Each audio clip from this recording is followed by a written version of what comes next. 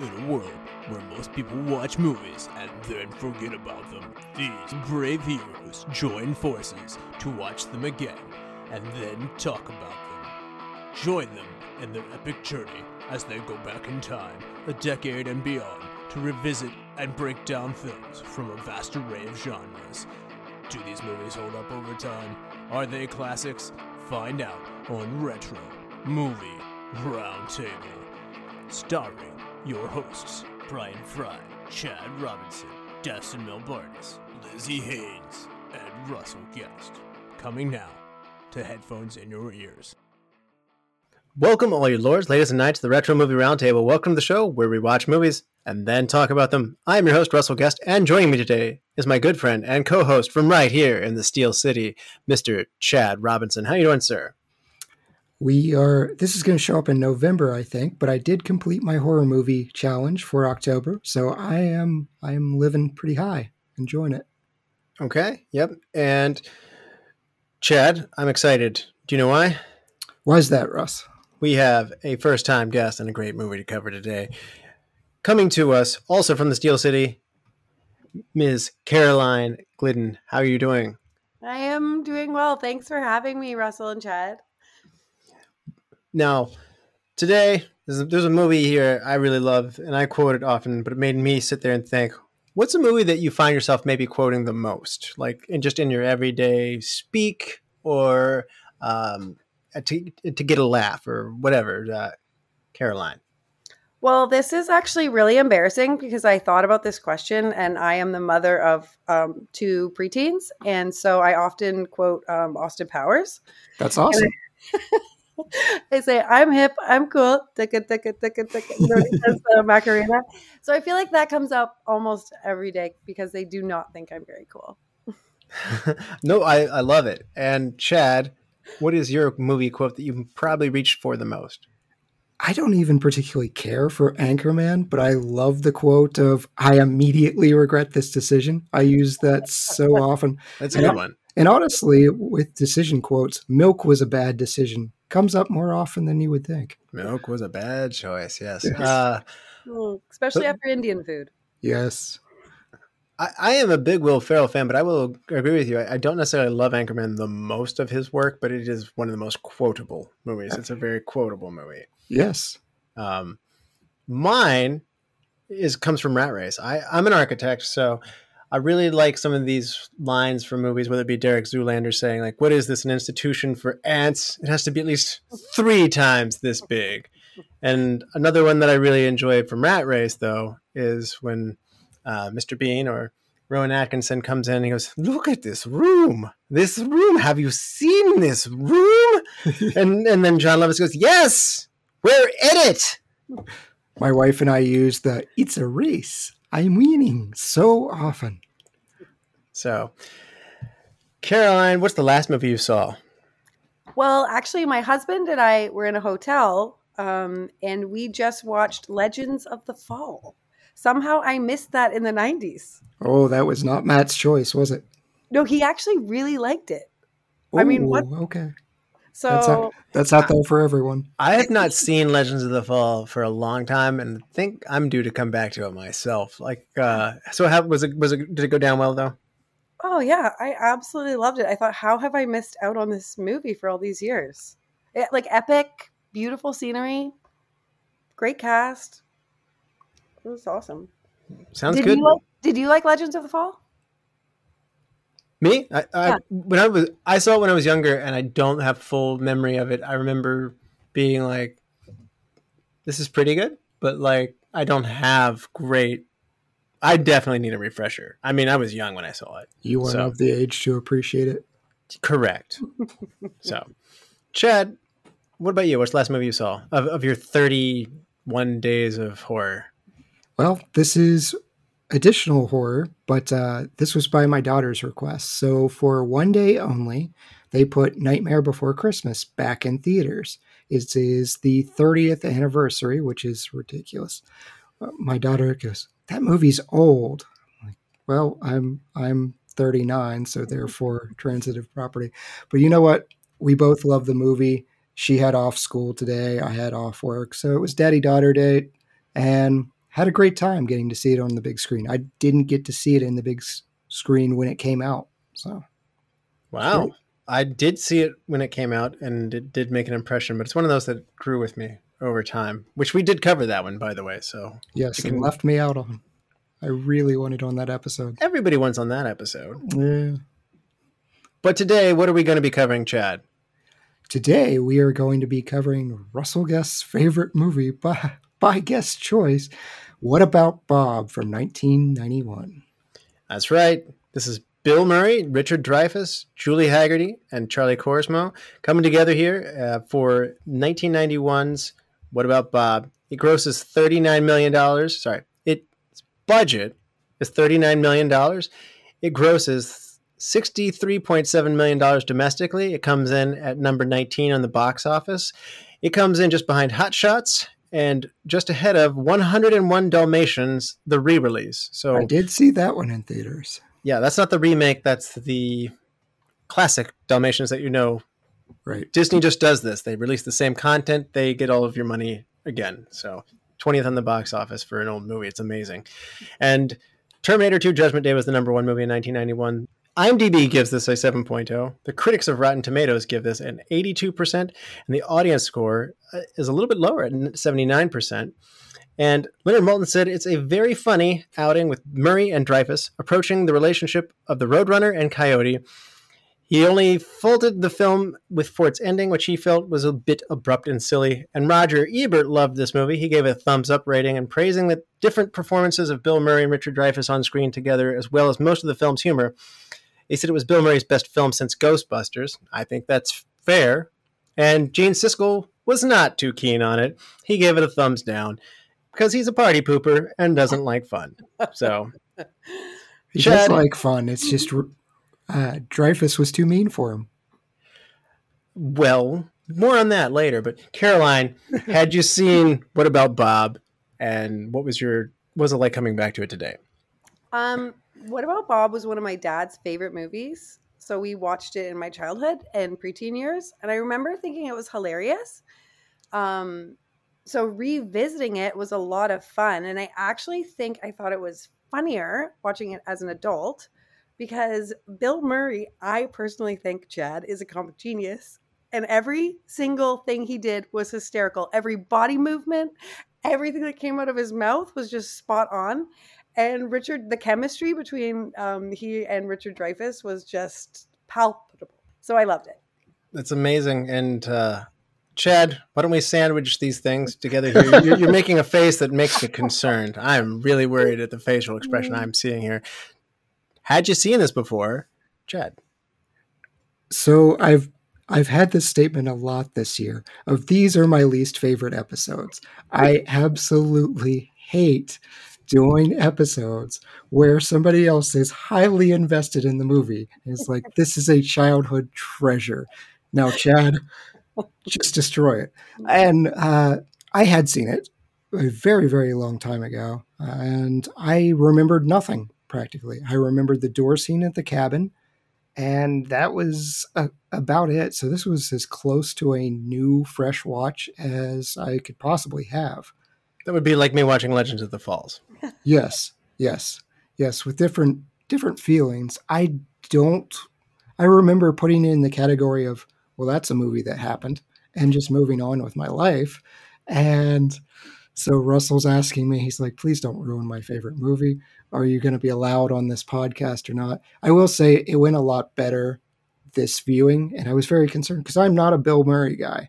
We had our Caddyshack episode, and I wanted to recast Bill Murray. He just, I didn't like it. He's great in Zombieland.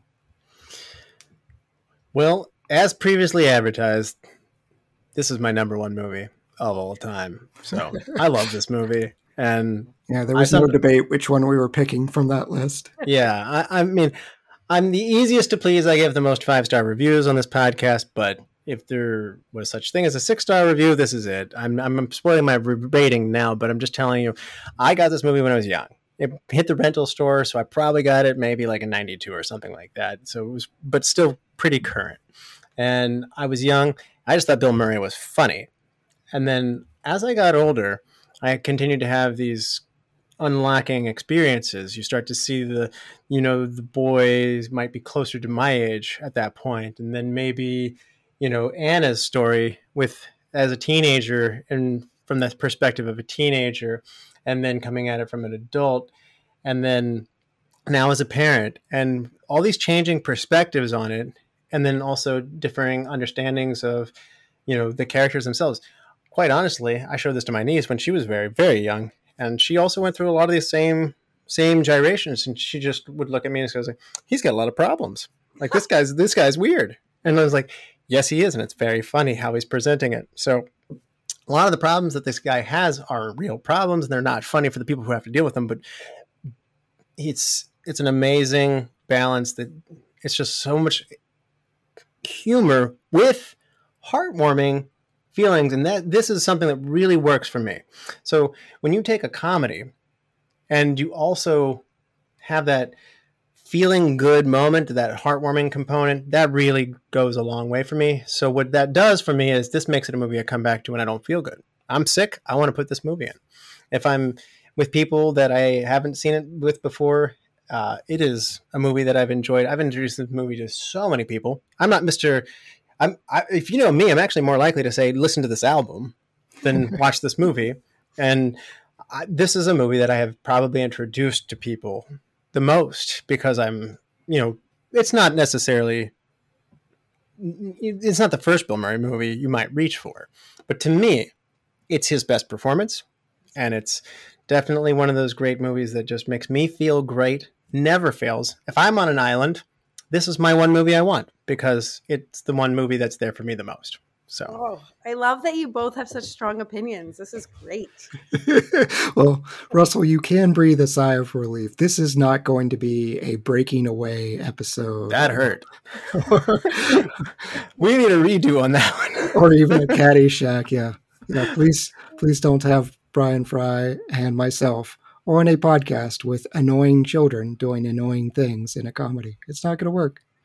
But there will be spoilers that lie ahead. I don't think this is a movie you want spoiled for you, so absolutely enjoy it, watch it, and we will be back after these messages. Welcome to the All 80s Movies Podcast. I'm Bill. And I'm Jason, and this is the podcast where we talk about the blockbusters, the flops, and everything in between from one of the freshest decades for movies, the 1980s. So whether you're a brain, a jock, a valley girl, or a Jedi, we've got some 80s classics for you. Do these movies stand the test of time? Are we discovering something new? Is there an 80s movie we're finally watching for the first time? Join us each week as we dive into the cinematic nostalgia that inspired and influenced a generation. From the hits to the cult classics, we'll discuss our earliest memories, favorite scenes, fun facts, and our not-so-favorite movie moments too. It's the All 80s Movies Podcast, now available on all major streaming platforms.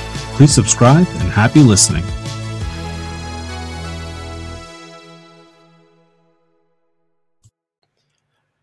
All right, we're back, and this is your final warning. There will be spoilers that lie ahead.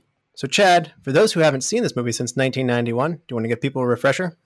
Bob Wiley, a multiphobic personality characterized by acute separation anxiety and extreme need for family connections, is transferred to renowned psychiatrist Dr. Leo Marvin. Dr. Marvin is headed on vacation, so he gives Bob a copy of his book, Baby Steps, tells him they'll meet again in a month. Bob becomes increasingly anxious and fakes suicide in order to track Dr. Marvin down at his summer home. Bob quickly endears himself to the locals, who have somewhat of an axe to grind with Dr. Marvin, as well as Dr. Marvin's own family, all the while driving Dr. Marvin closer to insanity himself.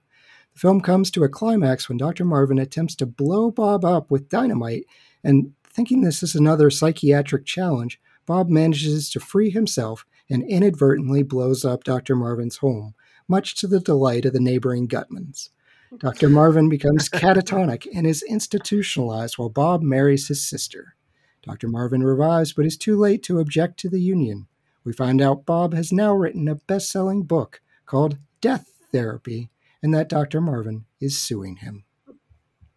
Oh, man, just makes me get happy even hearing you talk about it. So, Caroline, one of the things that this movie does is it deals with mental health. And today, the attitudes on mental health have shifted a lot. Is this movie still funny in 2023?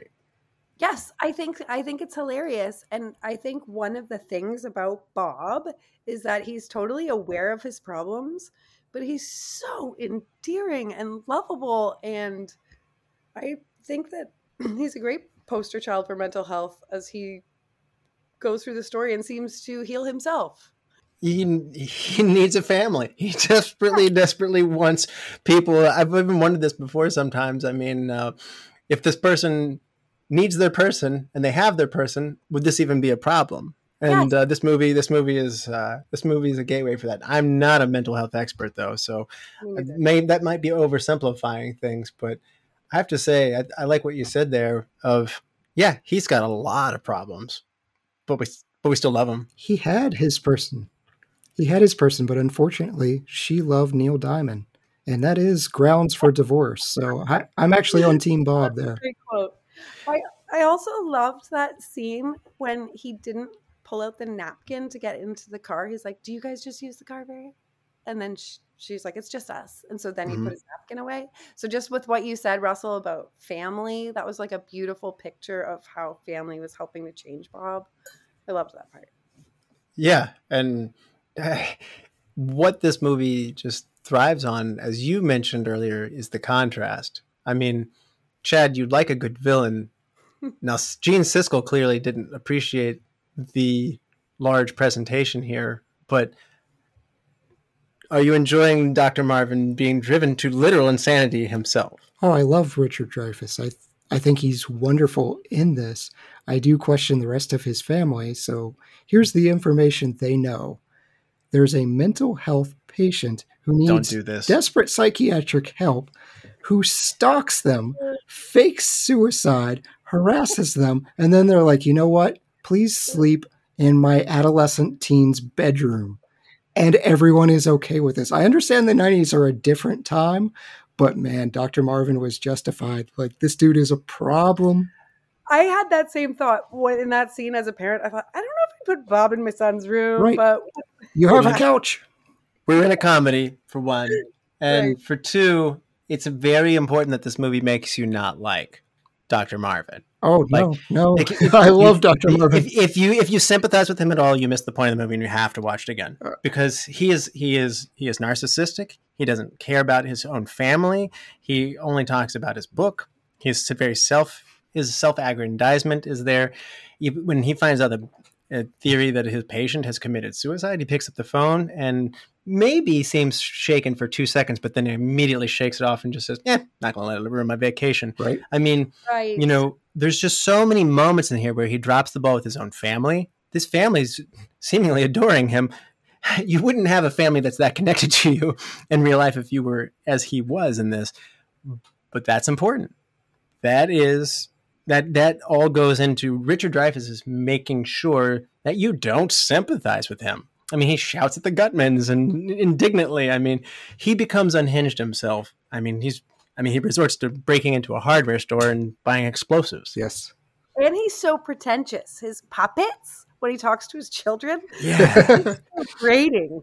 Even his children's names, like Ziggy and Anna, he just reeks with, I don't know. Well, that's a psychiatrist joke apparently that I did not catch right away. So Sigmund Freud, and Anna, I believe, has connections to the Sigmund Freud family as well. Yeah, I didn't catch the Anna reference, but Sigmund, yeah, that's a pretty obvious one. Yeah, and Caroline, it's not just the fact that Richard Dreyfuss is going off the wall; it's that everybody loves Bob, and that's the other thing. What about Bob? Yeah, I mean, the feeling that you have towards him. So it's just funny to see this character who is clearly is capable of driving people nuts, but then is so lovable. I mean, this is the part where you're saying, I'm not supposed to sympathize with Dr. Marvin, but I totally do, because this is the villain of his story, and he can't convince anyone else that this dude is unhinged and a problem. Nobody is listening to him, which is a weird weird scenario. It's a funny scenario, but it's very strange. If, hey, dude hopped a bus, fake suicide. He is now here vacationing with us. That's true. Oh, Chad, it's so funny that you don't like Bob. I don't. He's so lovable. I love how he also, whenever he talks about Richard Dreyfuss, even though Richard Dreyfuss is like seething with anger, he always references him like, oh, That's his best friend, yeah. he's just so far above us. The other thing is that this movie really layers on as it's going along. I think that, Caroline, do you want to talk about the evolution that we see as you mentioned Bob slowly gets better, but also Dr. Marvin's driven to the point of insanity, and they're happening at the same time. Yes, I love that. One of my favorite scenes, obviously, is the I'm sailing scene. But another scene that I love so much is when he helps Ziggy dive, and how Ziggy is so afraid of diving, and he won't dive with his dad, who's, overbearing, and Richard Dreyfuss, who Chad loves. Yes. But then because Bob is so aware of his own fears and expresses them, then Ziggy feels empowered to show Bob what he can do. I think that's like a beautiful scene of his vulnerability and what makes him so endearing. So I feel like that's one of the scenes where you start to see Bob kind of growing. And then, of course, I love when he says the correct prescription for Richard Dreyfuss as he's like decaying. That's one of my. He's like, actually, don't you think it should be this instead? But you just see him growing as he builds a relationship with the family. That diving scene drove me nuts because I've been there. I attempted to teach my daughter how to ride a bike for something like 5+ hours, and I was getting nowhere. And my wife took over, and within the first 5 minutes, she's riding a bike. And I'm just like, why? I'm still taking credit for that, but I sympathize with Dr. Marvin there. But yes, I love that you love. Stop doing it. Yeah, stop doing that. Chad does this. He likes Scar from The Lion King. He likes. You probably like the burglars from Home Alone. Yes. How do you not like the Wet Bandits? We like to laugh at them, but no, they're not likable. They steal change from the charity bucket in front of the pharmacy. That's hilarious. But pathetic and hilarious, yes. All right. But I'm gonna come to your defense, Chad. You can YouTube this. If you look up What About Bob was a thriller, they take the same preview that is for this movie, and they just put a blue light filter on it, and they change all the music because the music is very silly and funny, and always keeps as you mentioned. Is it a good idea to put him in our bedroom with our kid? No, but at this point in the movie, we as an audience have come to establish he is of no harm, and the music and everything, the tone is guaranteed to this. So no, that's not smart, but the preview crops down certain things, and it makes it look like it's very funny. It's very funny. So What About Bob were like the psychological thriller of this man who's coming in to take over this man's family, and and so call me daddy. Doesn't he say that at one point? Be the dad. Yeah, exactly. I'm just here to stay on and be the dad. And yeah, I'm here to stay on and be the dad. You're such a good friend. I mean, that's one of the things that just really does it for me. When you have this thing that's so not true, and you have all the other characters responding. We talked about, like, when we covered the Marx Brothers, Groucho Marx is very surreal. He's out there. He says the most bombastic things. Everybody responds to him with seriousness. And it's funny when that happens. Like, he's saying preposterous things and people are like, oh yeah, you're the leader of a country. Yeah, sure, whatever. I mean, but here it's the opposite. We have one serious guy and everybody else in this movie sees the benefit of Bob and seems to like him and has been won by his charm. So it's surreal in a very different way.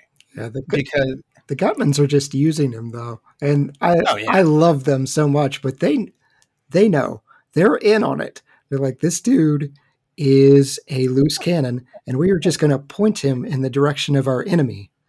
Yeah, the Gutmans are a great detail. They make you laugh every time they come on the screen. Yes, they do. Yeah. Yeah. See, that's a major part of this movie's success, because normally you've got Bill Murray. He's a tour de force. He's amazing. But he doesn't have to carry this movie on his own. And it's not even the juxtaposition between just him and Dreyfuss. Julie Hagerty is very funny just by saying things. She's an airplane. She's she's so underrated as a comedic actress. She's great. She can deliver a simple line of like, we've decided we'd like for you to stay here tonight, Bob. And like, it's done. Like that's a banal line. Like that doesn't sound that great, but like when she does it, like you as an audience member know how much this is driving Dr. Marvin crazy and how this is the wrong thing for a wife to say. And of course she would know that in real life, but then she says the thing that you wouldn't say. And that's why it's hilarious. So yeah, that's a good point. The daughter's like, Bob Wiley's fun. Yeah. That is hurtful. That is hurtful when the guy you're trying to get rid of is the fun guy. Everybody loves him. Like, yeah, that I can absolutely see how that drives someone to absolute insanity. And to your point, he's the one sane person in this, and everybody else is acting insane around him. And, with his son wanting them to dive. I mean, Bob is literally afraid of diving himself, more so than this boy is. And so it's a very endearing scene to watch that happen. I mean, but that's kind of true to life too. I mean, as a parent, if you're being really firm on your child and you're telling him like, I want you to do this thing. I want you to do this thing. I want you to do like, it becomes militant. It becomes like something that doesn't work. And so the goofy, soft hand nature of like, Bob going like, I can't watch. No, please don't do it. No. And then the kid's just having fun with making him uncomfortable and making him cringe, which is a total kid thing that they do. And similarly, if you're trying to get your kid to do something, it's very possible an aunt, an uncle, or just the guy next door could even be like, here, I'm going to teach you how to throw this football. And it's like perfect spiral all of a sudden. And meanwhile, you go back in the house and be like, I've been saying the same thing for 3 months. Yes. But I mean, that's one of those things that I didn't appreciate until I was a parent as much. And that's one of the things that just amazes me at the way that this movie's written at different levels. Yes, Chad, you do need to see the What If Bob Were a Thriller? Because I think your first takeaway was that. Oh, it's absolutely that. What was the movie? You watched too many horror movies. What was the movie we covered? I am blanking on the name, where the woman is stalking and gaslighting. To Die For. Yes. Yeah. So it's essentially Nicole Kidman. Yeah. Yeah. It's essentially that. Right. Exactly. That movie is kind of funny too, by the way. Fair enough. Different. Yes. Different. This movie is dark humor. That movie is very dark. Yes. Talk about how this movie is different for Bill Murray than a lot of his other movies here. What makes this one a strong performance from Bill Murray, Caroline? That's a really good question, Russell. I feel like I'm intimidated because you guys are the movie experts here. No, I'm an idiot with opinions. This is not Chad's guy, so I promise you're going to be. It's your own experience. What makes you want to do this movie versus other things that he's done? Well, I think I like this movie because he's his like really silly, goofy self. Like I love, in some of his more recent films, he takes on more serious characters like Lost in Translation or whatever. But like I love like even when he walks down the street. Like remember that scene when he's walking down the street and he's just running from side to side? Yeah. He's ridiculous. Like all of his movements just make me very physically gifted. Yeah, he's great at physical comedy. I read one thing about when he dives into the bed in that scene when he has a sleepover party that it actually made the actress laugh out loud because he dove in under the sheets and caught her off guard and she was laughing. I thought he was great. He reminded me of like Elf, Will Ferrell, who is the only other person I could think could play Bob in this movie is Will Ferrell. But it would be a very difficult movie to recast, but that is probably. Don't you think he's the only one though? He's got that goofy, lovable, endearing. Yeah, I think he could do the neurotic side of things well. Who would you get to do your Dreyfuss if you had to do it today? Oh, that's a great question, Chad. Who do you think? You love him. I do. Who's the angriest? Like Lewis Black. I would love Lewis Black in this role. It's a very different and very, very much more profane, like Siskel's down on the anger of Richard Dreyfuss, but I want to ratchet that up a I was lot. going to say, I think you went up. Somebody who I always go to for who does a good slow burn is Ben Stiller. Oh, that's a good one. Yeah, I can't get on board with that. He would probably be a more gentler Dr. Marvin in the beginning, but he'll work his way there. Yeah, that's a good one. So, get those Zoolander guys back together. That was another great one. I think Bill Murray in this one, at this point in his career, is doing something we don't necessarily see a lot. He has a very direct, matter-of-fact, confident, sarcastic, I'm not taking anything seriously, I'm the class clown, and I'm just, deadpan delivery, and I'm cool. And Bob is not cool. He's going to pieces, he has to sit there in his own apartment. That's like, we even see, like, it's not an act. He sits around, I feel good, I feel great, I feel wonderful, like, just to rev himself up in the morning. And Bob, I think Ebert called him a human unmade bed. And his hair's all over the place. He's going to pieces, and Bill's good with those physical motions, and he's good with those big extremes, and he is playing afraid in that way that I was mentioning like before, like as you would do almost with a child, of like saying like, I'm afraid of something, just to make somebody laugh. He does it so well. Like, you don't really feel bad for Bob, and that's essential. Yes. Like, the movie never wants you to go there. Yes, because I think he has this childlike quality that you just fall in love with. Like, I mean, the scene when he's eating her food, isn't that the best scene in the movie? Oh, okay. Great. And he's just, is this hand shocked?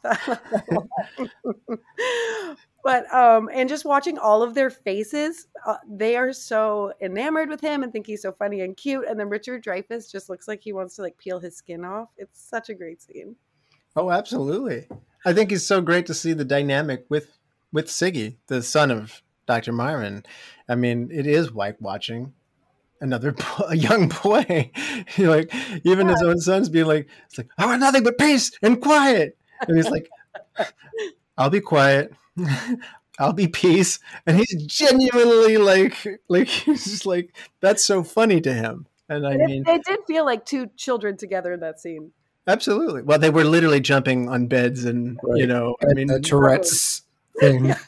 If you watch it on TV, it's a lot more toned down. I admittedly probably think that I don't know. I guess I did watch it on video first, but I saw it on TV many times before owning it. So in my head, I remember all of the toned down Tourette's. Okay. I will say overall, this movie is pretty PG compared to comedies today. I would say it's, pretty family-friendly film. That's true. There's been a big trend down in comedies in general, but even before that happened, I think what you just pointed out there, like John Hughes wrote a lot of these really good comedies that were family-friendly. Steve Martin or John Candy or the Home Alone was an example of it. There are these family comedies, Uncle Buck. These are movies in the 90s. This is the heyday for these live-action things they're funny. They're primarily written for adults, but a young group of people will like them, and they are either a very soft PG-13 or a very, aggressive PG. And that's a perfect place for a 7-year-old or an 8-year-old to walk into and just have a great time. Maybe even younger, 5-year-old maybe, and have a very good time with. I don't think that's a hard thing to write for, probably, but also it's almost gone. Yeah, I agree. Now they're so crude. Well, it's almost like they condescend and say, like, at this point, we're going to make, I don't know, an animated, like, you get Penguins of Madagascar. Right. And, like, I can animate this in a studio for cheaper. It's going to have an even lower age appeal than that. Like I said, like, we're going for the 2-year-olds and we're going for everything like that. And this notion of this live action comedy that the family can enjoy, there were even other ones that were geared at kids. And I'm looking more at things like, I don't know, the Mighty Ducks or, right. Things are like, this was written for children in some cases. Those are gone too. And some of them weren't good. Like some of them were like Jungle to Jungle. Oh, come on now. What did they do to catch a stray? Well, my point is you don't see a lot of things like that at this point, and I think Caroline is right. It's funny. I find myself still probably reaching for these same type of movies, and they're getting to be quite old at this point, and I'm sad because I mean it's really funny when someone can do something that is very funny. I mean, somebody like a stand-up comedian like Brian Regan, who can walk in and be that funny and maintain a PG rating is almost impossible at this point. Yeah, that's But true. also a very admirable skill. Like, wow, if you can do that, you're really funny. It is. It is. It's like, you know, it's almost like you're playing the game at a very high level. Yes. Yes. Like, you know, Eddie Murphy is very crude and he is very funny. But, you know, to be able to make someone laugh without doing that, he does it when he's Donkey, so he can go there. But, I mean, it's almost like he has to go into overdrive to be able to, it's like when you're watching Eddie Murphy roll, then it's like it's just easier to wow people and go like, wow. So this movie didn't necessarily have to go to those things. It just is a very surreal movie. This is not a reality. Like you said, Chad, this isn't a movie where people behave normally around him. No. So No, and I think you both nailed it with Bill Murray. I'm not usually a fan of his. He's more of a miss for me, but I think this role is different because his tone is very, very different. He's a sweet, naive character as opposed to pompous, arrogant, condescending, and the humor is just different when you're using that type of tone. Mm-hmm. And he's relishing, well, I'm sure we'll get to the stories from the set, but he's relishing annoying Richard Dreyfuss during this entire filming. Now, he has a lot of other bad behavior, but while he's in the scene, he gets to play off of truly irritating Richard Dreyfuss and Dr. Marvin while also making the movie better because he's doing it. Mm-hmm. That's true. We saw this in Caddyshack. Rodney Dangerfield and Ted Knight. Ted, thank you.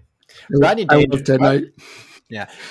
Rodney Dangerfield irritated Ted Knight so intensely, and they were at each other off screen. They didn't like each other. Now, Ted Knight's a classy dude and didn't like get down his throat, and they weren't like coming to fisticuffs or anything like that, but they just didn't like each other.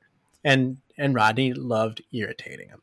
And in a similar way, Richard, very serious, good actor.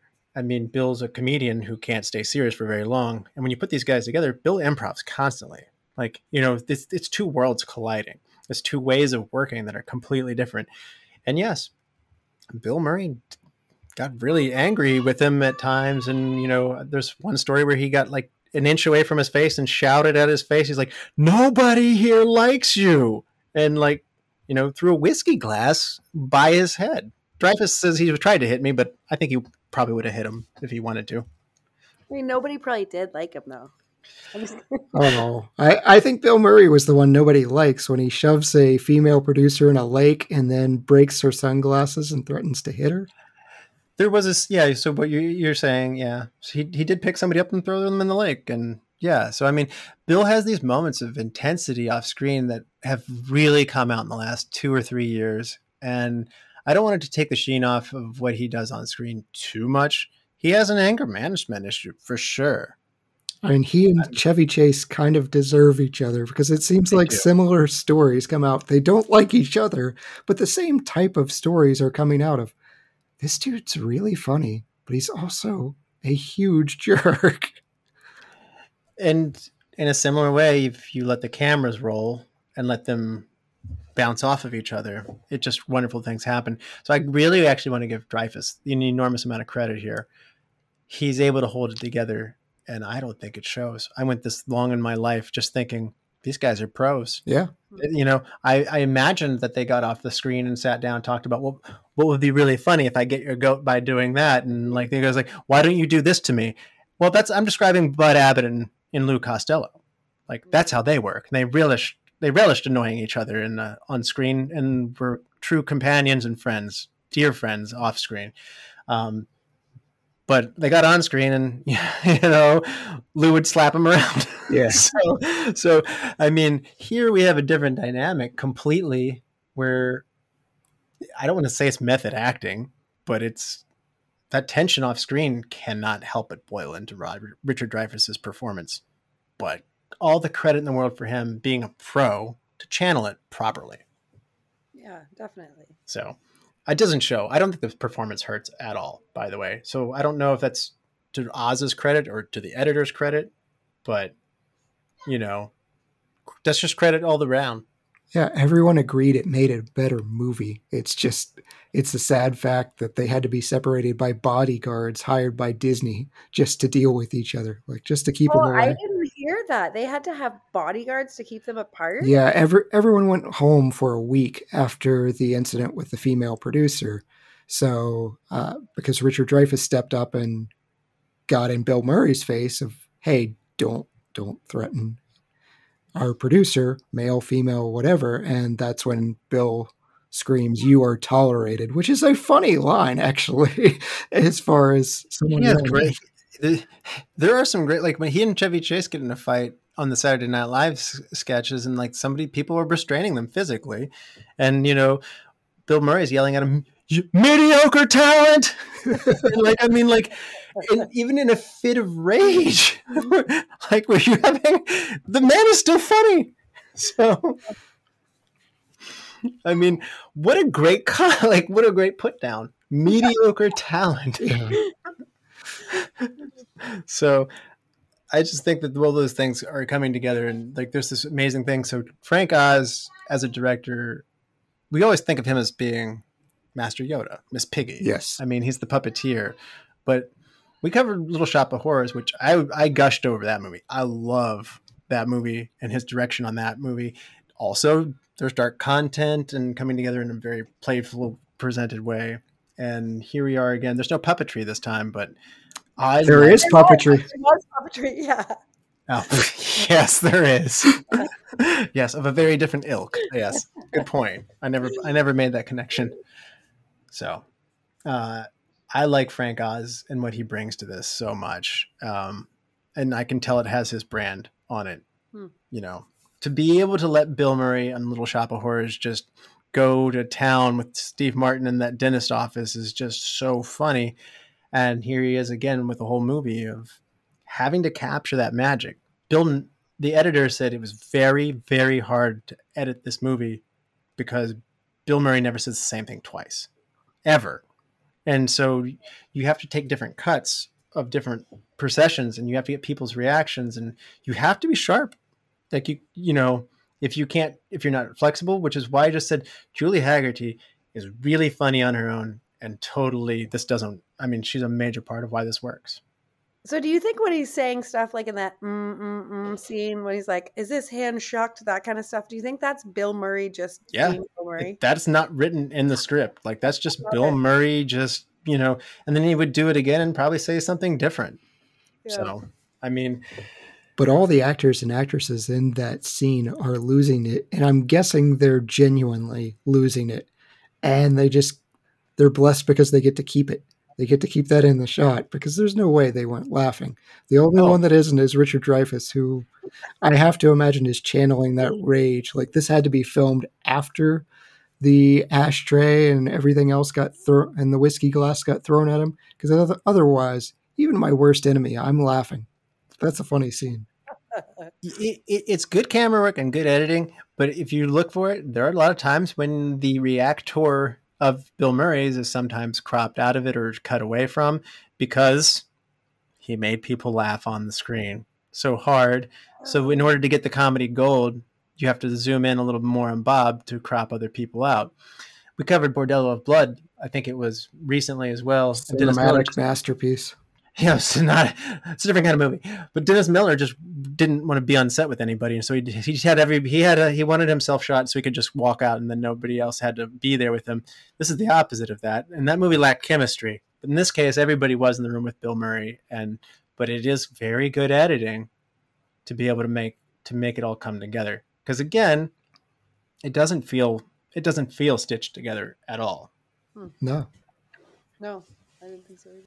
I just want to ask at this point, like, what are some of those things? Because I mean, the superlatives capture some of it, but what are some things that just make you smile in this movie, Caroline? Gil The around fish. his neck, the fish. I just love Gil. Do you love? I mean, it's just hilarious. All those little details. I don't know if it's Frank Oz. I don't know if it's Bill Murray, but they're just amazing. I like how his fish must also be neurotic too, and has to have a fresh bowl of water to be into. He's gonna scream. Yes, he's about to pop. Oh, I'm sorry. I'm so sorry.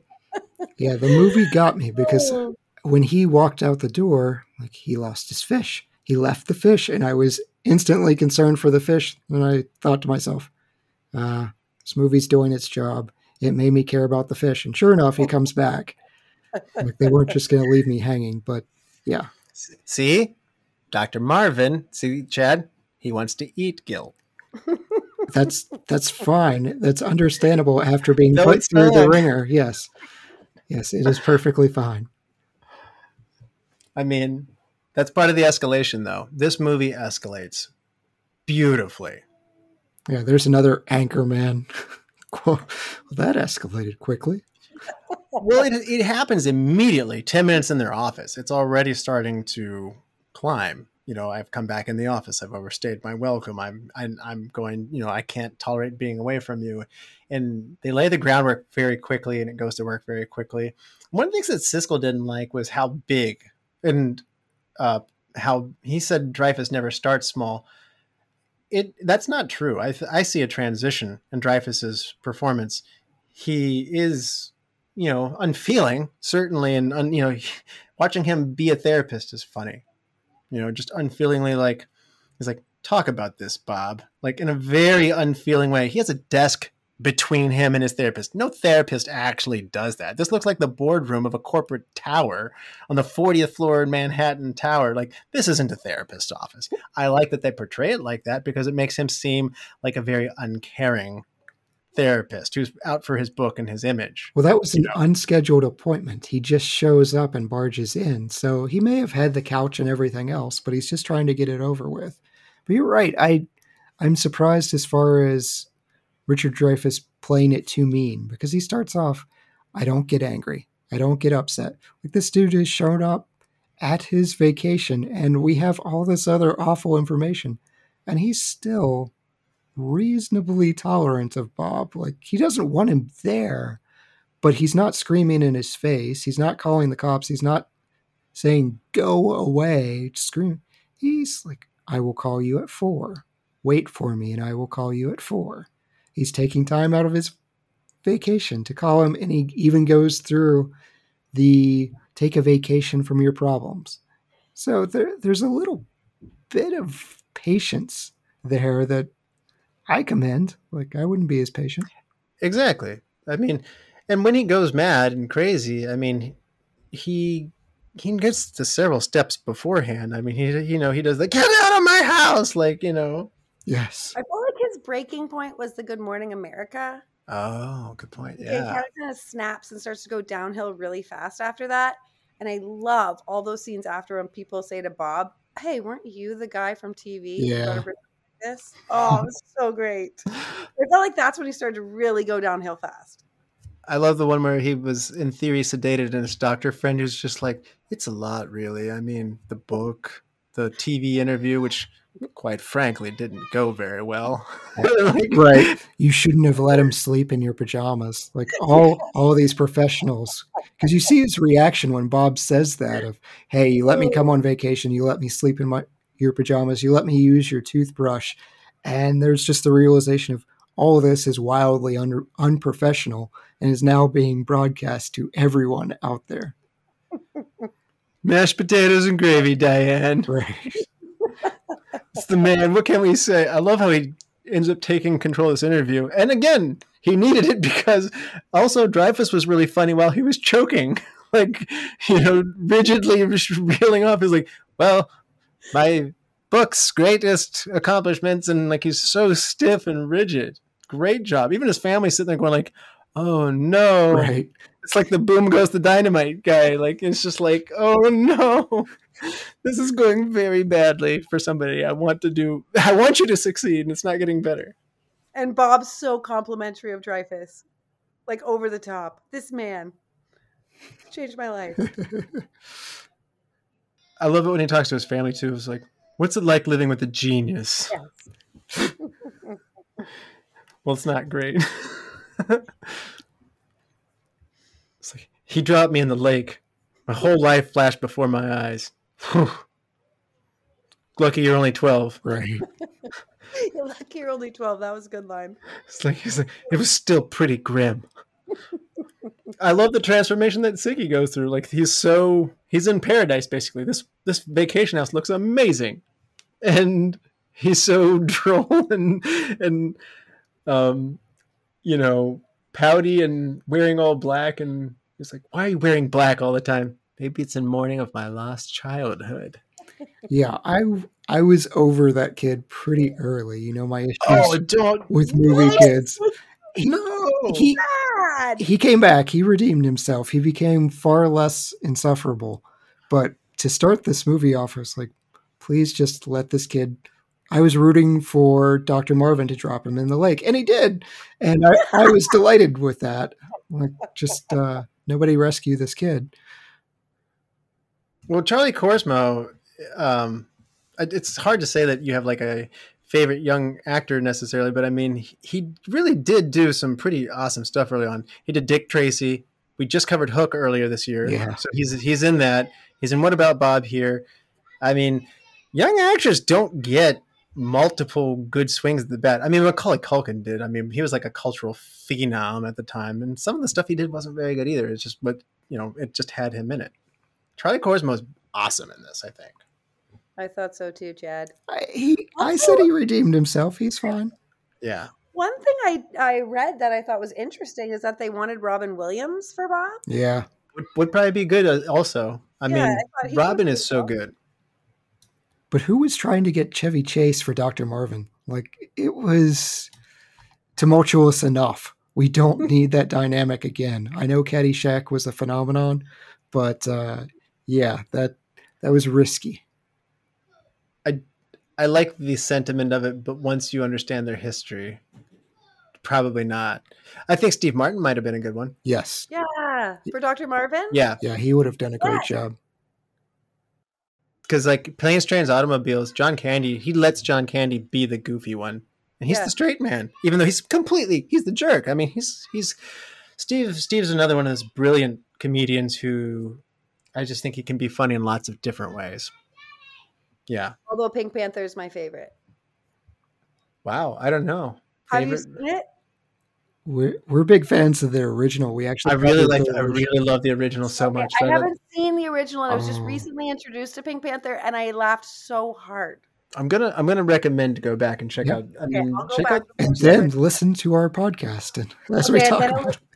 There we go. Shameless plug. We sound like Dr. Marvin plugging our Baby Steps book now. You know what? Yes, we would like advertising money. People download our podcast. Good Morning America can come interview us. Yes, absolutely. That would be a terrible interview. I guess you can interview us on a Great Lake house and then blow it up afterwards. All of that sounds doable for me. What is it with Bill Murray and explosions? Like, is this his early career? I haven't watched enough of these, but I feel like this is now a thing for him. Well, I have to say his delivery of the line of like, Bob, where are the explosives? In the house. Like in complete innocent, like blank look on his face. Boom. Sending him into a catatonic state. Understandable. That's Looney Tunes though. Like even a therapist, even after everything he's been through, is not going to literally be driven to this point of insanity. But he is, and it's funny to watch. And his sister, he's so protective of his sister. That's such a great reason. Yeah. Even from the get-go, like I love when he walks into the office and he instantly takes an interest in their family, and he goes right up to the picture and he guesses all their names, gets it wrong, miserably wrong. He says, no, and then he goes through them each one again. It'd be pretty weird if he got it right, and you're having a different kind of movie. But Chad's version. Yes. Yeah, exactly. But if you're doing it this way with so much effort and passion of just like, I'm really good at this. And he's not even close at all of them. But he does declare he's like pretty close. Yeah. It's like Lily, pretty close. I enjoyed watching. They're very minimal scenes when they're together, but once you know that they get together and upon further rewatches, all of those things pay big dividends in rewatches of just like, it's like, give me an update. Okay, I will. And like the little look of the face that he comes off of, like, I have a crush on her. Yes. Like, it is just, these are things that Bill Murray just does. Like, that's just a smile and rolling his eyes up in his head. And it's just funnier when he does it because he is such a skilled comedian. Yeah. Also, we haven't mentioned his shirts.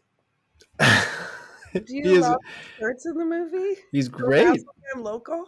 The oversized. Yeah. Oversized. Like visibly a size. It's long. Bill Murray's a tall man. Do you have any idea how long a shirt must be to make it look that long on him? So great. Do you think he made that choice, or do you think that the costume people said you're going to wear this shirt? I think usually in movies, I think costume people help you with these things, but I certainly think he might have. I think whenever you're that funny and you're the driver of the movie, it's a collaborative effort, I imagine. I'm sure he was the one that proposed messing up his hair throughout. Like, it just gets the hair is so good to the disheveled look. Yeah. I mean, he has a receding hairline. He has a longer amount of hair than most people would have with that cut. It's pulled back, accentuating the receding hairline, but then it goes flaring out at like around the ears and like down towards the neck. I mean, it is, even if you have this hairline, which is problematic, and that's, nobody wants to deal with that when that happens to you. But I mean, it's he accentuates it and makes it as bad as possible on purpose, and it just really drives up I don't know. It makes all those little motions of quivering and being scared or walking down a hallway, like his stiff motion, because his hair moves like I'm going to be a little bit exaggeratory, but like it's like clown hair is a big hair kind of thing. It looks like clown hair. And then Richard Dreyfuss wears those super preppy short shorts. Yes. And his long socks. Like, they just styled him perfectly. He also has this like beard that is like, I'm not like Mr. Beard guy, but like that beard is tight and it is edged and it is like perfectly groomed. And like, that is like, it shows how much he is into a certain, they're contrasted by their visuals and what they wear so well. Yes. As well as this Ziggy. Yes. I enjoyed watching your face, Russell, as you're talking about receding hairline and losing hair and it growing wild. There's a bit of sadness in your voice. You're like, this is potentially my future. It's coming my way. I mean, the good news is you'll be funnier. Our co-host Brian's ahead of me a little bit in this regard, so I will never besmirch or make fun of sending somebody for that one, knowing that it could well be in my horizon. So Chad is over there with a big grin on his face and a full hairline. It's the same as it was when he was 16. Yes. Got good locks, Chad. Let's talk about Lake Winnipesaukee, Caroline. This movie is actually shot in Virginia. It's not necessarily where you might expect it. It's Lake Winnipesaukee is in Montea, Virginia. Smith Mountain Lake is what we're it is a real house. But do you think they nailed that small town in America getaway? Yes, I thought it was perfect. You've got the Gutmans. You have the little store in the little town center, the beautiful lake house. It seemed like the perfect getaway. It's actually a popular place to go visit for movie like set locations. There's multiple YouTubes of this one because it is a ghost town now in Virginia. That little town is 100% abandoned. Huh. Why? Yeah. It's a total ghost town. So people like to go take videos and be like, this is where What About Bob was shot. This was the general store where he comes, and Bob gets off the bus going, Dr. Leo Marvin out in the street, which that's not an effective way to actually find somebody, but I love that that's Bob's way of doing it. Yeah. And we found him. It was effective. It was. And that's why it's even funnier because it worked. The retirement home, the mental institute that he's taken to is a retirement home, a very large one, and it's even nearby. And the house is a real house on a lake. They blew up a model. Huh. But That's interesting. so if you go to Montea, Virginia, you can actually see a lot of these things. The house is pretty far back off the road. You're not going to actually be able to get out to the docks and dive yourself without getting in trouble. But you could probably get a boat and go like the Gutmans and go out there like, burn, burn. I love those two. They're boating at night. It makes no sense, but I love that they're there to enjoy it. I mean, that's their entertainment. Like, their hobby is spying on Dr. Marvin. And they've made an enemy for life. Yeah. Well, I mean, I looked at it. That model's pretty good. It's a 3/4 size model, so it's still pretty big. But I've sometimes made fun of set pieces from earlier eras. This is a good model blow up that they did. I would have never known it was a model. It helps I'm that not your servant, but it helps that it's at nighttime. Well, they're not going to blow up that house. That house was nice. Give Michael Bay the budget. They're absolutely going to blow up that house. One other thing, just referencing the small town and the bus trip, I also love his puking. And then when he says false alarm. and a paper bag. Yes, the hyperventilating. When everybody applauds when he gets off the bus. It's so good. Yeah. Yes. So he is legitimately annoying to some people as well. It's not everybody just loves Bob, although he does win over the whole staff in the mental institute where he is. That's true. Is amazing. Like, this movie you're towards the end of the movie at this point, but like, you've already think they've pushed it to the point of exaggeration. I love it when movies do this. They push it out even farther. And it's amazing when they go there and he's just charming the whole staff. And then Leo is later admitted. Yes. Yeah. Even his initial psychiatrist, he says free when he hangs up the phone. Like, everybody's done with him initially.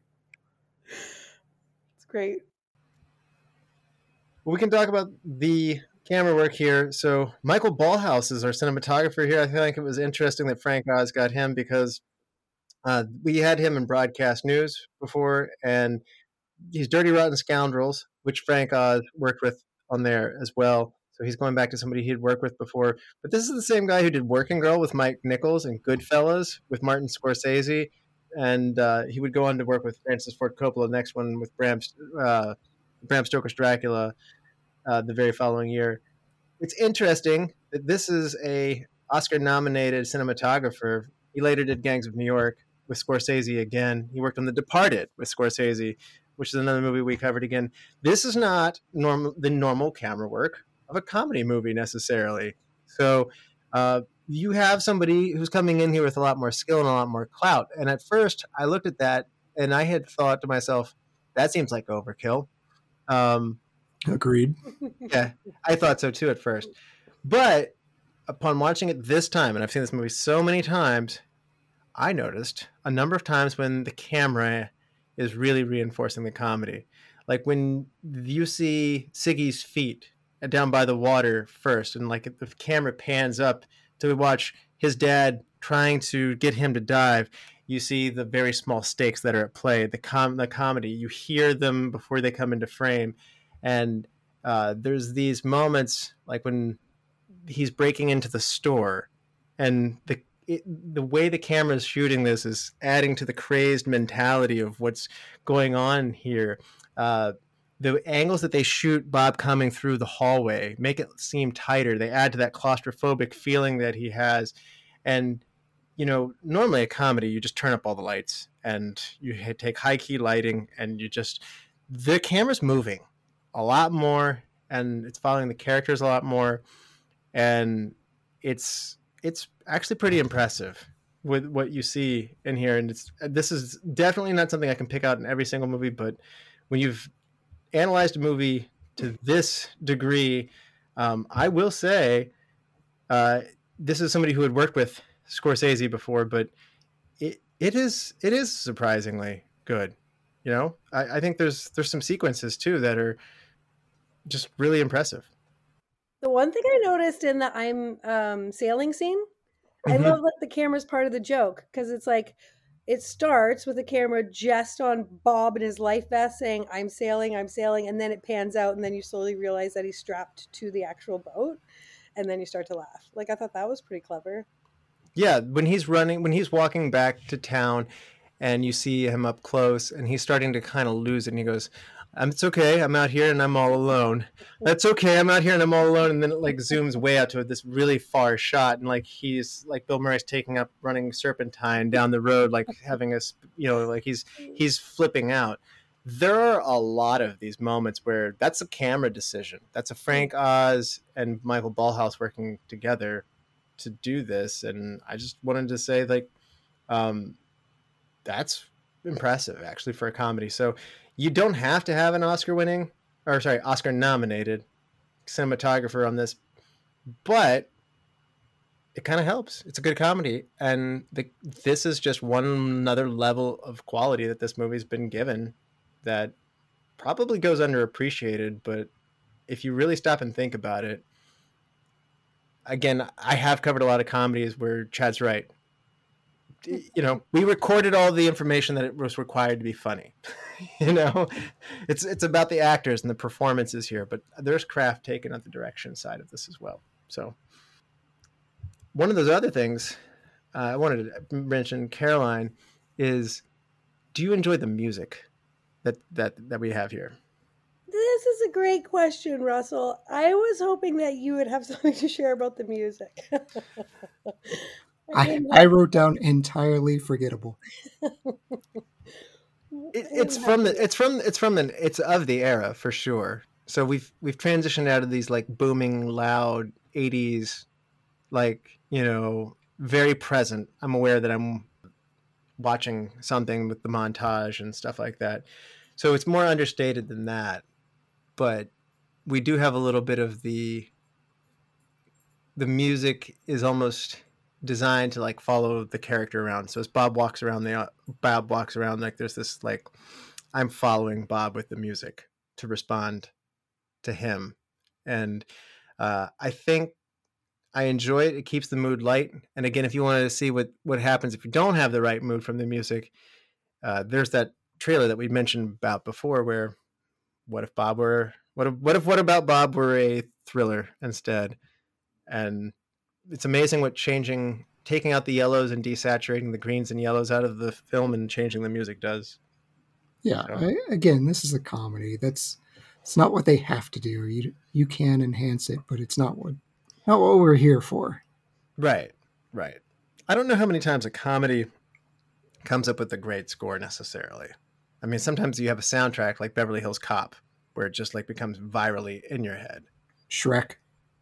Yeah, something like that maybe. But I think Ghostbusters is another one that, it had this song that was larger, took on its own life. We don't have anything like that. But we've kind of exited that era of film to some degree at this point. Nor have we gotten to the MTV phase where the soundtrack is pumping up we're not to that like I remember America Pie, like none of the songs necessarily correlate to anything that's going on. They're just tons of trendy bands that's made to sell a soundtrack and to pump the movie up. Yeah. So we haven't entered that phase either. So this is that area that's in between. I want to say that it does fit the mood though. So I like it. Chad, you seem like it's innocuous, but not inspired. I like my bombastic 80s music. I like everything that you hate. So here it's fine. It's not enhancing. It's not taking away. It's there. It's cool. Again, that's not what I'm here for. Do you feel like the moments as things were getting more exaggerated towards the end, like they were capturing Dr. Marvin's madness, Caroline? Like he's going down and dancing by the docks, like kind of like, in the moonlight, going crazy do you feel like that accentuates the like coming unhinged? Yes, that's a good point. I do think it does accentuate him coming unhinged at the end, and you see him kind of disintegrate rather quickly. You can lean into it Looney Tunes style. Bugs Bunny is the best for using kind of out of copyright music to show moods. Could have done a little more here, but yeah. Okay. Yeah. So you want to go full blown The Mask on this one. Yes. Yeah, that's a good example. Yeah. Okay. What do you say we hand out some superlatives and some awards? Ready? Caroline, who is your MVP of What About Bob? Well, that one is easy for me because it's definitely Bob. I feel like he stole the show. Everybody in the movie is asking, what about Bob? Because he was so fantastic. And that's the reason I go back to watch it again and again, because he's so funny and lovable. That's a great choice. Chad, are you going to be different? Of course. Of course. It wouldn't be a fun podcast if we just went, I agree. So I went Richard Dreyfuss. The movie title has Bob in it, but this is really about Leo's slow descent into madness. And I even disagree with Siskel. I think Dreyfuss nailed the anger and meanness. It's the right amount. I don't think he's overly mean. His reactions are somewhat understandable given he's being stalked and harassed. I think this movie correctly goes well beyond. At some point, you'd call the police, probably upon him showing up at the house, knowing where you actually live at that point, failing to, like once the Gutmans drop him off. So, but it's a comedy, and we don't do that, and I'm glad we don't. So, and I'm not going to be different. I'm going to be right there with Caroline. This is Bill Murray. This is to me his best performance. I love that confident Bill Murray you have in like Stripes and Ghostbusters and Groundhog Day. But I like this Bill Murray even more. Like that, he's very lovable. This movie does not work if you don't like Bob. I'll agree. Yeah. I think this is his best performance. Yes. I was actually surprised. I was looking on some website where it was ranking Bill Murray's performance in movies, and they gave What About Bob like number 20. And I was like, what? I mean, it's kind of like, what's your favorite? Do you like chocolate or vanilla better? I mean, like I said, if you like Ghostbusters the best, I would not fault you. I think Caddyshack's also its own thing where he's playing a confident idiot. Like, that's very funny too in its own right. So I don't know. I think there's a, I'm not saying he does the same thing every time, but normally he's a sarcastic, on top of it kind of guy who's the cool guy. And, Groundhog Day, he's making fun of everything else around him pessimistically, and or that Ghostbusters, he's floating through everything.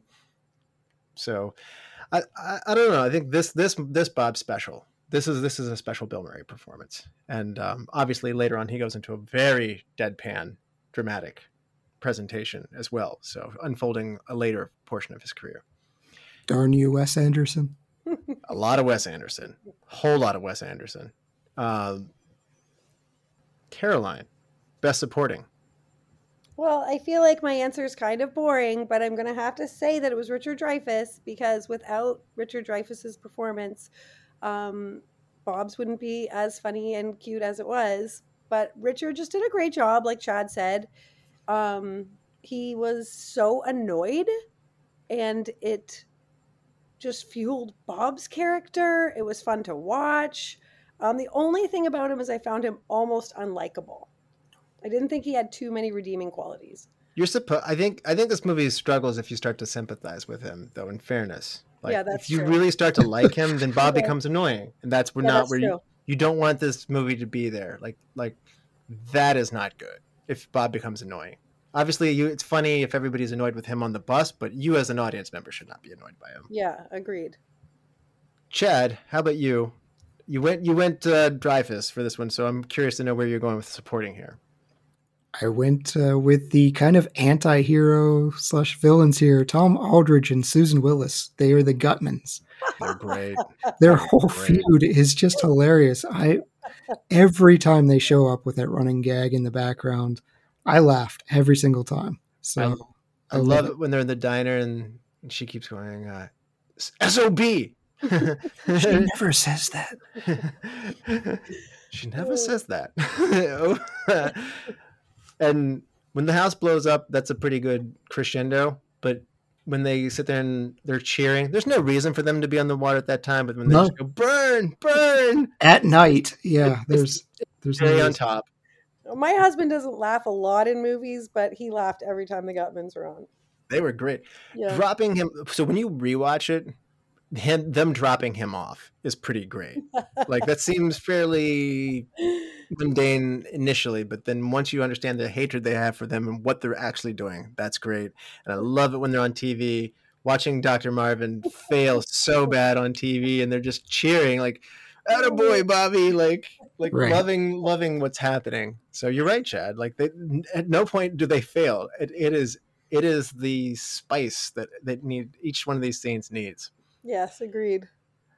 I did say Dreyfuss as the great supporting here because this movie's going to fail without the foil that you have here, and for all the reasons that Chad put him for the MVP, and as you said, Caroline. So I'm just going to give a nod to Julie Hagerty. She is really funny as Faye Marvin. Like she eggs on these situations that should not occur. She has Bob stay. She doesn't perceive what's going on with her husband. She's also enchanted by Bob. And that's part of the surrealism that's going on in this world. This doesn't happen in real life, but she does these things so well. And she has this very nice voice that is somehow cartoonish in a way. And it really works for comedy. She's amazing in Airplane as well. She delivers ridiculous lines with seriousness that equal very funny results. And that's a very special, underrated quality that she has. And I wish that she would have gotten even more roles out of this at her time. It was a time when maybe female performers might not have been fully appreciated for their comedic talents. And Julie Hagerty is underrated across the board. And on Airplane, she's underrated here too. So Agreed. Agreed. And I like she made Dreyfuss seem even worse than he was. I know. Because she was so tame and sweet and soft-spoken. And he was so aggressive. Yes, exactly. So she's the foil to the foil. It's a double wrapping of foil. So you're not going to spill these leftovers with all that foil. So Caroline, who is your hidden gem, or what is your hidden gem? Well, that's hard because I wrote down the Gutmans, but because they've already been mentioned, I'm going to go with Gil. The fish. I love Gil. Gil's great. And they give him a nice opening, too. They give him, he's the first thing you meet as the credits are rolling. So I actually just wish he'd been in the film more. Well, he doesn't get eaten, so that's good. Yeah, that's true. I did use the Gutmans as well for here. I went a little farther down to them. So, I mean, they are great. So if I had to pick somebody else, Betty's pretty awesome in the call station. That was my pick. Marcella Lowery. Yeah. Yeah. But so Chad, yours is Betty then? Yeah. She was really funny, and you kind of believe that she's sweet enough to be that naive when Bill Murray just walks in playing a detective and asking questions a detective should not be asking. Right. And I love it when he does the whole like, and where would that be? New Hampshire? And he puts his hand on his forehead. If I were to send him a letter, what? That was So a good good. line, Chad. Yeah, that whole scene, again, he's faked his suicide. This is dark humor. It doesn't feel that way. It doesn't feel threatening because of the preposterous way it's presented. And everybody else playing it serious, even though it's ridiculous, is important. So to a kind of similar degree to what we said Julie Hagerty was doing, I think. Who'd you say it was again, Chad? Marcella Lowery. Marcella Lowery is doing the same thing as well here at a smaller scale. Recast. If you had to recast somebody and put somebody on their place, we kind of talked about this a little bit earlier, but Caroline, who would you recast in this movie? And who are you putting in their place? I really struggled with this one. I couldn't think of anybody that I would recast. I sometimes am a chicken and I just go really deep in the cast, and this time I'm doing it again. So, but Chad, what about you then? How about you? Kathryn Erbe. She is 26 years old. She's playing Anna. And I know this is kind of the era where we're doing this, but seeing as how Neve Campbell is 18, go cast Neve Campbell in this. Oh, okay. You know what? I think Kathryn Erbe is really good in this. She is. But I didn't realize that there was that big of an age gap. Somehow there's a 10-year age difference between her and the mom. Wow. Did not. She looks really good. Yeah. So I went with the Dr. Carswell Fenstwald, who calls Leo to give Bob this character. It's a very small scene. It is very funny. And Brian Reddy is the guy who does it. And he's actually pretty funny. But what if it's John Lovitz making that phone call? I like it. Here. I was thinking Wallace Shawn, but either way, John Lovitz would be very funny. Yeah, I think him being disheveled with the tie, like unhinged, emptying out his boxes in his office quickly as possible, slimily passing him along to somebody he may not even like. I've thought that since then. And so it's like, I know you don't like flattery, Leo. It's like, well, you know me. What about so Caroline, is there some little opportunity that you might want to inject somebody in there? Could be the call center, could be the bus driver. I can't think of one, but I'll keep thinking. That's okay. Could put Chevy Chase as the bus driver. That's true, you could. Or John Candy. John Candy, yeah. Yeah. John Candy's around this era. That would be great. You could just drop John Candy in the waiting room at some point. Another person who needs help. All right, best shot. Again, when I started looking at this, there are more of these good ones than you would think. Caroline, do you have a favorite shot? Well, I mean, the shot as a child that I always remembered was, of course, the I'm Sailing scene. That used to always just make me laugh. That probably would be my favorite shot in the movie. It's really well shot. Like, Yeah. You see him from his shoulders up. He's got the life preserver on. He's, you presume he is sailing. He seems very happy and pleased with himself. And that zoom out's incredibly rewarding. I love how he continues to celebrate it well after everybody's walked away from him, and he's still tied to the boat, too. Oh, I also love when he says, I sail. I just let the boat do the work. That's the real secret. All this is just rage-inducing to me. When they're walking in the distance and he's no longer on screen and he shouts, he's like, I'm a sailor. Ahoy! Yes. Oh. That's so good. Yeah, when you're talking about you're not supposed to dislike Bob, that was pretty far into the territory of, like, he had to reel me back in because I was fully ready to side with Dr. Marvin. That's when you hated Bob was the I'm Sailing scene? That was the most, yes. He was so irritating. It's a pretty good sight gag. He's thoroughly lashed to the mast of the ship. It's amazing. All right. Well, Chad, what about you? What's your best shot then? Because it's not going to be this. No. Apparently my thing is Bill Murray movies with explosions. So I'm just picking the 3/4 scale model house blowing up with Bill Murray in the cake. Like, all of that is great. And then the bonus cut to the Gutmans, who shouldn't be out on the water in the middle of the night, just chanting, burn, burn, burn. Love all of it. I like that. I probably would pick the sailing scenes in line with Caroline, but I do have a runner-up. And mine is when Leo is just losing it. He says, you think he's gone? He's not gone. That's the whole point. He's never gone. And then he opens the door and Bob is just very close to the screen. Yes. Like a half an inch off the screen. And he goes, is this some sort of new radical therapy? And Dr. Marvin is like split screen in there. He goes, you see? That's actually very good. And you also do a pretty mean Leo Marvin. Well, there you go. Richard Dreyfuss, yeah. It's very impressive. And I love it. So the way they use the door, the way they use the space, they do a great job when he comes to visit and they pan through the house. Like they use the camera, they kind of set your expectations by sending you in some directions, and then there's Bob. So again, Bob being there is one of those things. As they're leaving, that's another one of those good moments where Bob kind of lingers and sticks his head in as the Good Morning America people initially just overlook him. And he works his way into there. So, well, best scene, Caroline. Well, I feel like I already talked about it, but my favorite scene has to be when Bob eats dinner. I knew it.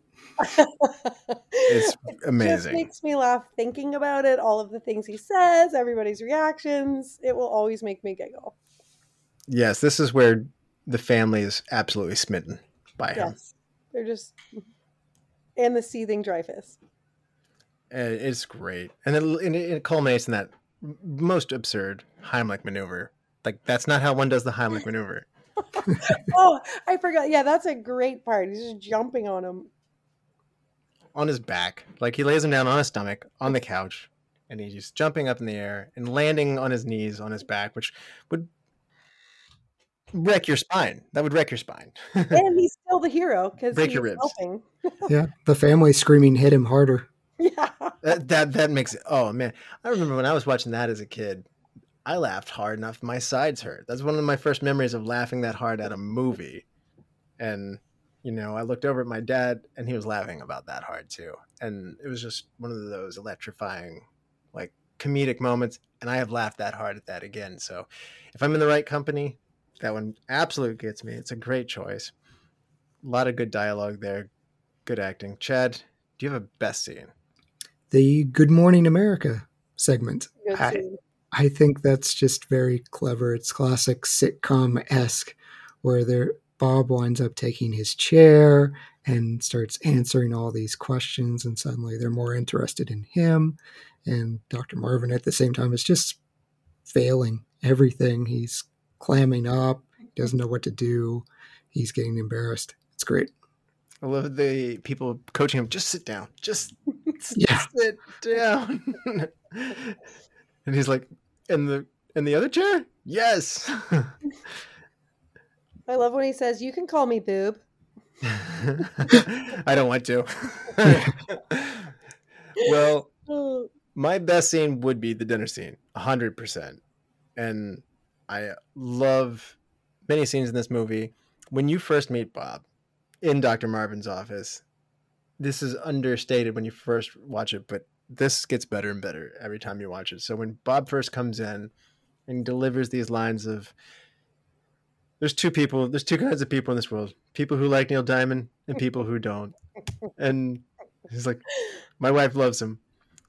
And just, you know, Dr. Marvin is not this does not seem like a brilliant therapist that you would want to go see. He's super not empathetic, you know, as we described in his office setting and his whole demeanor, but it's amazing to see Bob doing or Bill Murray doing his thing when he's like, ow, you, as he's implied that his wife left him. Dr. Marvin, you can help me. And then we get the first time where he walks out of the room with the literal baby steps, taking little tiny steps around the room. It's just wonderful. So I do love it when the house blows up, though. Chad, your best shot is one of my favorite scenes, too. Now, best wardrobe or makeup moment. Caroline. Well, I'm going to have to go with Don't Hassle Me, I'm Local, because I considered looking on Amazon to buy a matching shirt. It's amazing. Make sure you buy it 2 sizes too big. I was going to say, it has to be oversized. With neon 90s. It's great. Chad, can you top that? I'm going with the Gill goldfish necklace. Yes. Like, that's just kind of a stroke of genius. I realized when Bob walks out without Gill, my immediate thought was, oh no, he left the goldfish. And then my second thought was, why do I care? But it made me care. It made me pay attention. I'm going to go with Bob's disheveled hair. It is just such a characteristic sort of thing that it shows you that he is crazy, that he is, you know, he's just doing his best to walk down the sidewalk. And when the bus rolls by, he's literally rolling on the ground because he can't take it anymore. And there's this sense of the anxiety he feels doesn't come through necessarily. Bill Murray himself is a very cool individual. This hair goes a long way. And I love that you said it was like clown hair. I didn't think of that before, but you're right. It's totally clown hair. It kind of is. Yeah. Now, change one thing. Caroline. Okay, the one thing I would change, and it's really dumb, is the puppets are so funny to me, but I thought they were underutilized. I felt like there could have been a lot more comedy with his family puppets. Did you want a Ziggy scene with the puppet? Yeah, I just wanted more puppetry going on. Because I thought there were some funny opportunities there. I'm on board. That could be really funny. Thanks, Chad. Chad, how about you? Change one thing. Here's where the critics and I agree. The ending, I think, is just odd. It's almost too sitcom-y. So I think you can change it where he's slowly coming back to life and just going, no, no, no. But they're already married and everyone just huddles around him and hugs him as he's just muttering no. I think you can close on that instead of what we got. Oh, I like the Seinfeldian, just, he's magically brought back from this, and this is his world in reality. It's fair. I would say I had a hard time.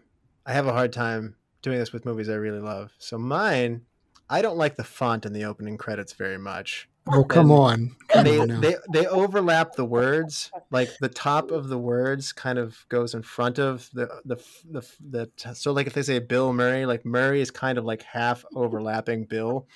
And it's also like this Times New Roman kind of thing with a lot of clefs and stuff. So I don't think it's appropriate for the jovial, fun nature that we're going to have on this. My DVD has a much nicer font on the front of it, so I want something more playful with the font.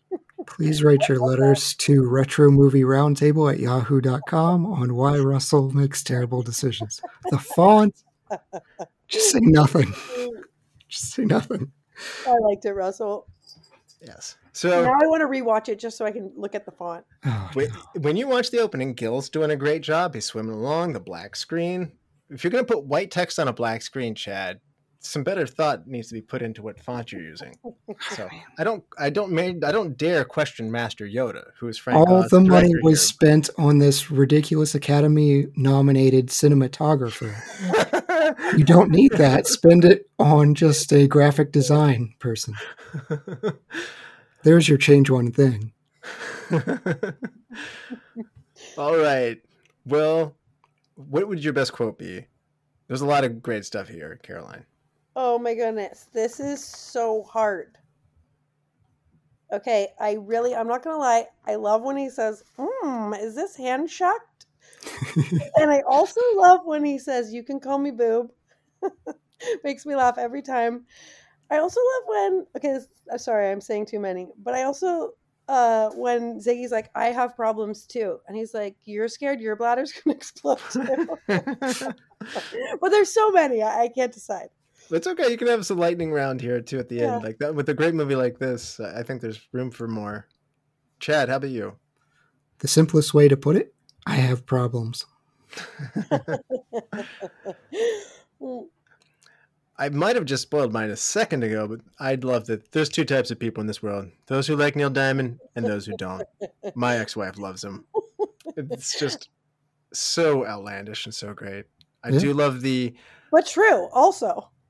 I do love the. I want some peace and quiet. I'll be quiet.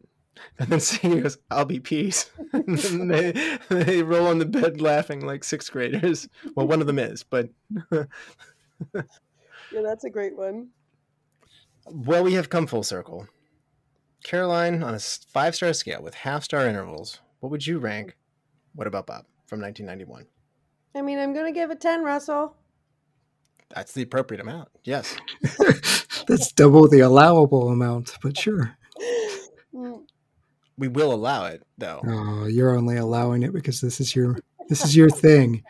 I'm going to give it actual 4 stars. I'm still going to surprise you. Wow, that is surprising. I thought we were headed for worse. Yeah, I thought you were going to give it 2, Chad. No, I'm not a Bill Murray fan, but I think this one works really well and actually made me laugh. So you are safe, Russell. Wow, that's a relief. And I think I spoiled mine 5 seconds into the show. It's my favorite movie, 3 stars. We have had people come on the show and do that. This is my favorite movie, 4 stars. And it's true. Yeah.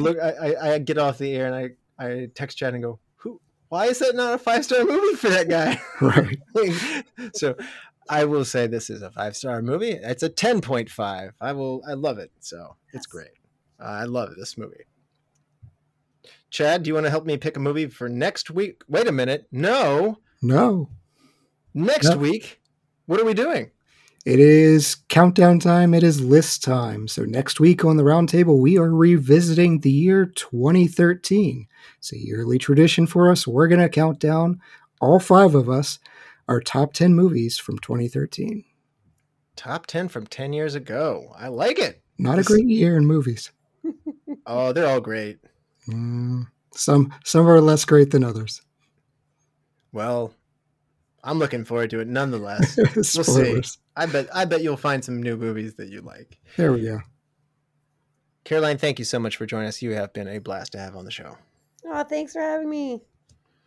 And thank you all the lords, ladies, and knights of the Retro Movie Roundtable. We invite you to reach out to us. We want to hear from you. So subscribe, rate, and review on Apple Podcasts, Spotify, Google Podcasts, Stitcher, Pandora, wherever you get your podcasts. Subscribe to our YouTube channel. Give us a like on Facebook. Follow us on Instagram. Like us on Twitter, which I guess is it called X or is it still called Twitter? It's X. Okay. Follow us on X at movie_retro. Email us at retromovieroundtable@yahoo.com. And producing and providing this podcast is fun but not free. So we invite you to support the show at our Patreon page at www.patreon.com/retromovieroundtable. All contributions are much appreciated and will go towards making the show better for you, the listeners. As always, thank you for listening. Be good to each other and watch more movies. Chad? So, do you have any regrets? Garfield, maybe.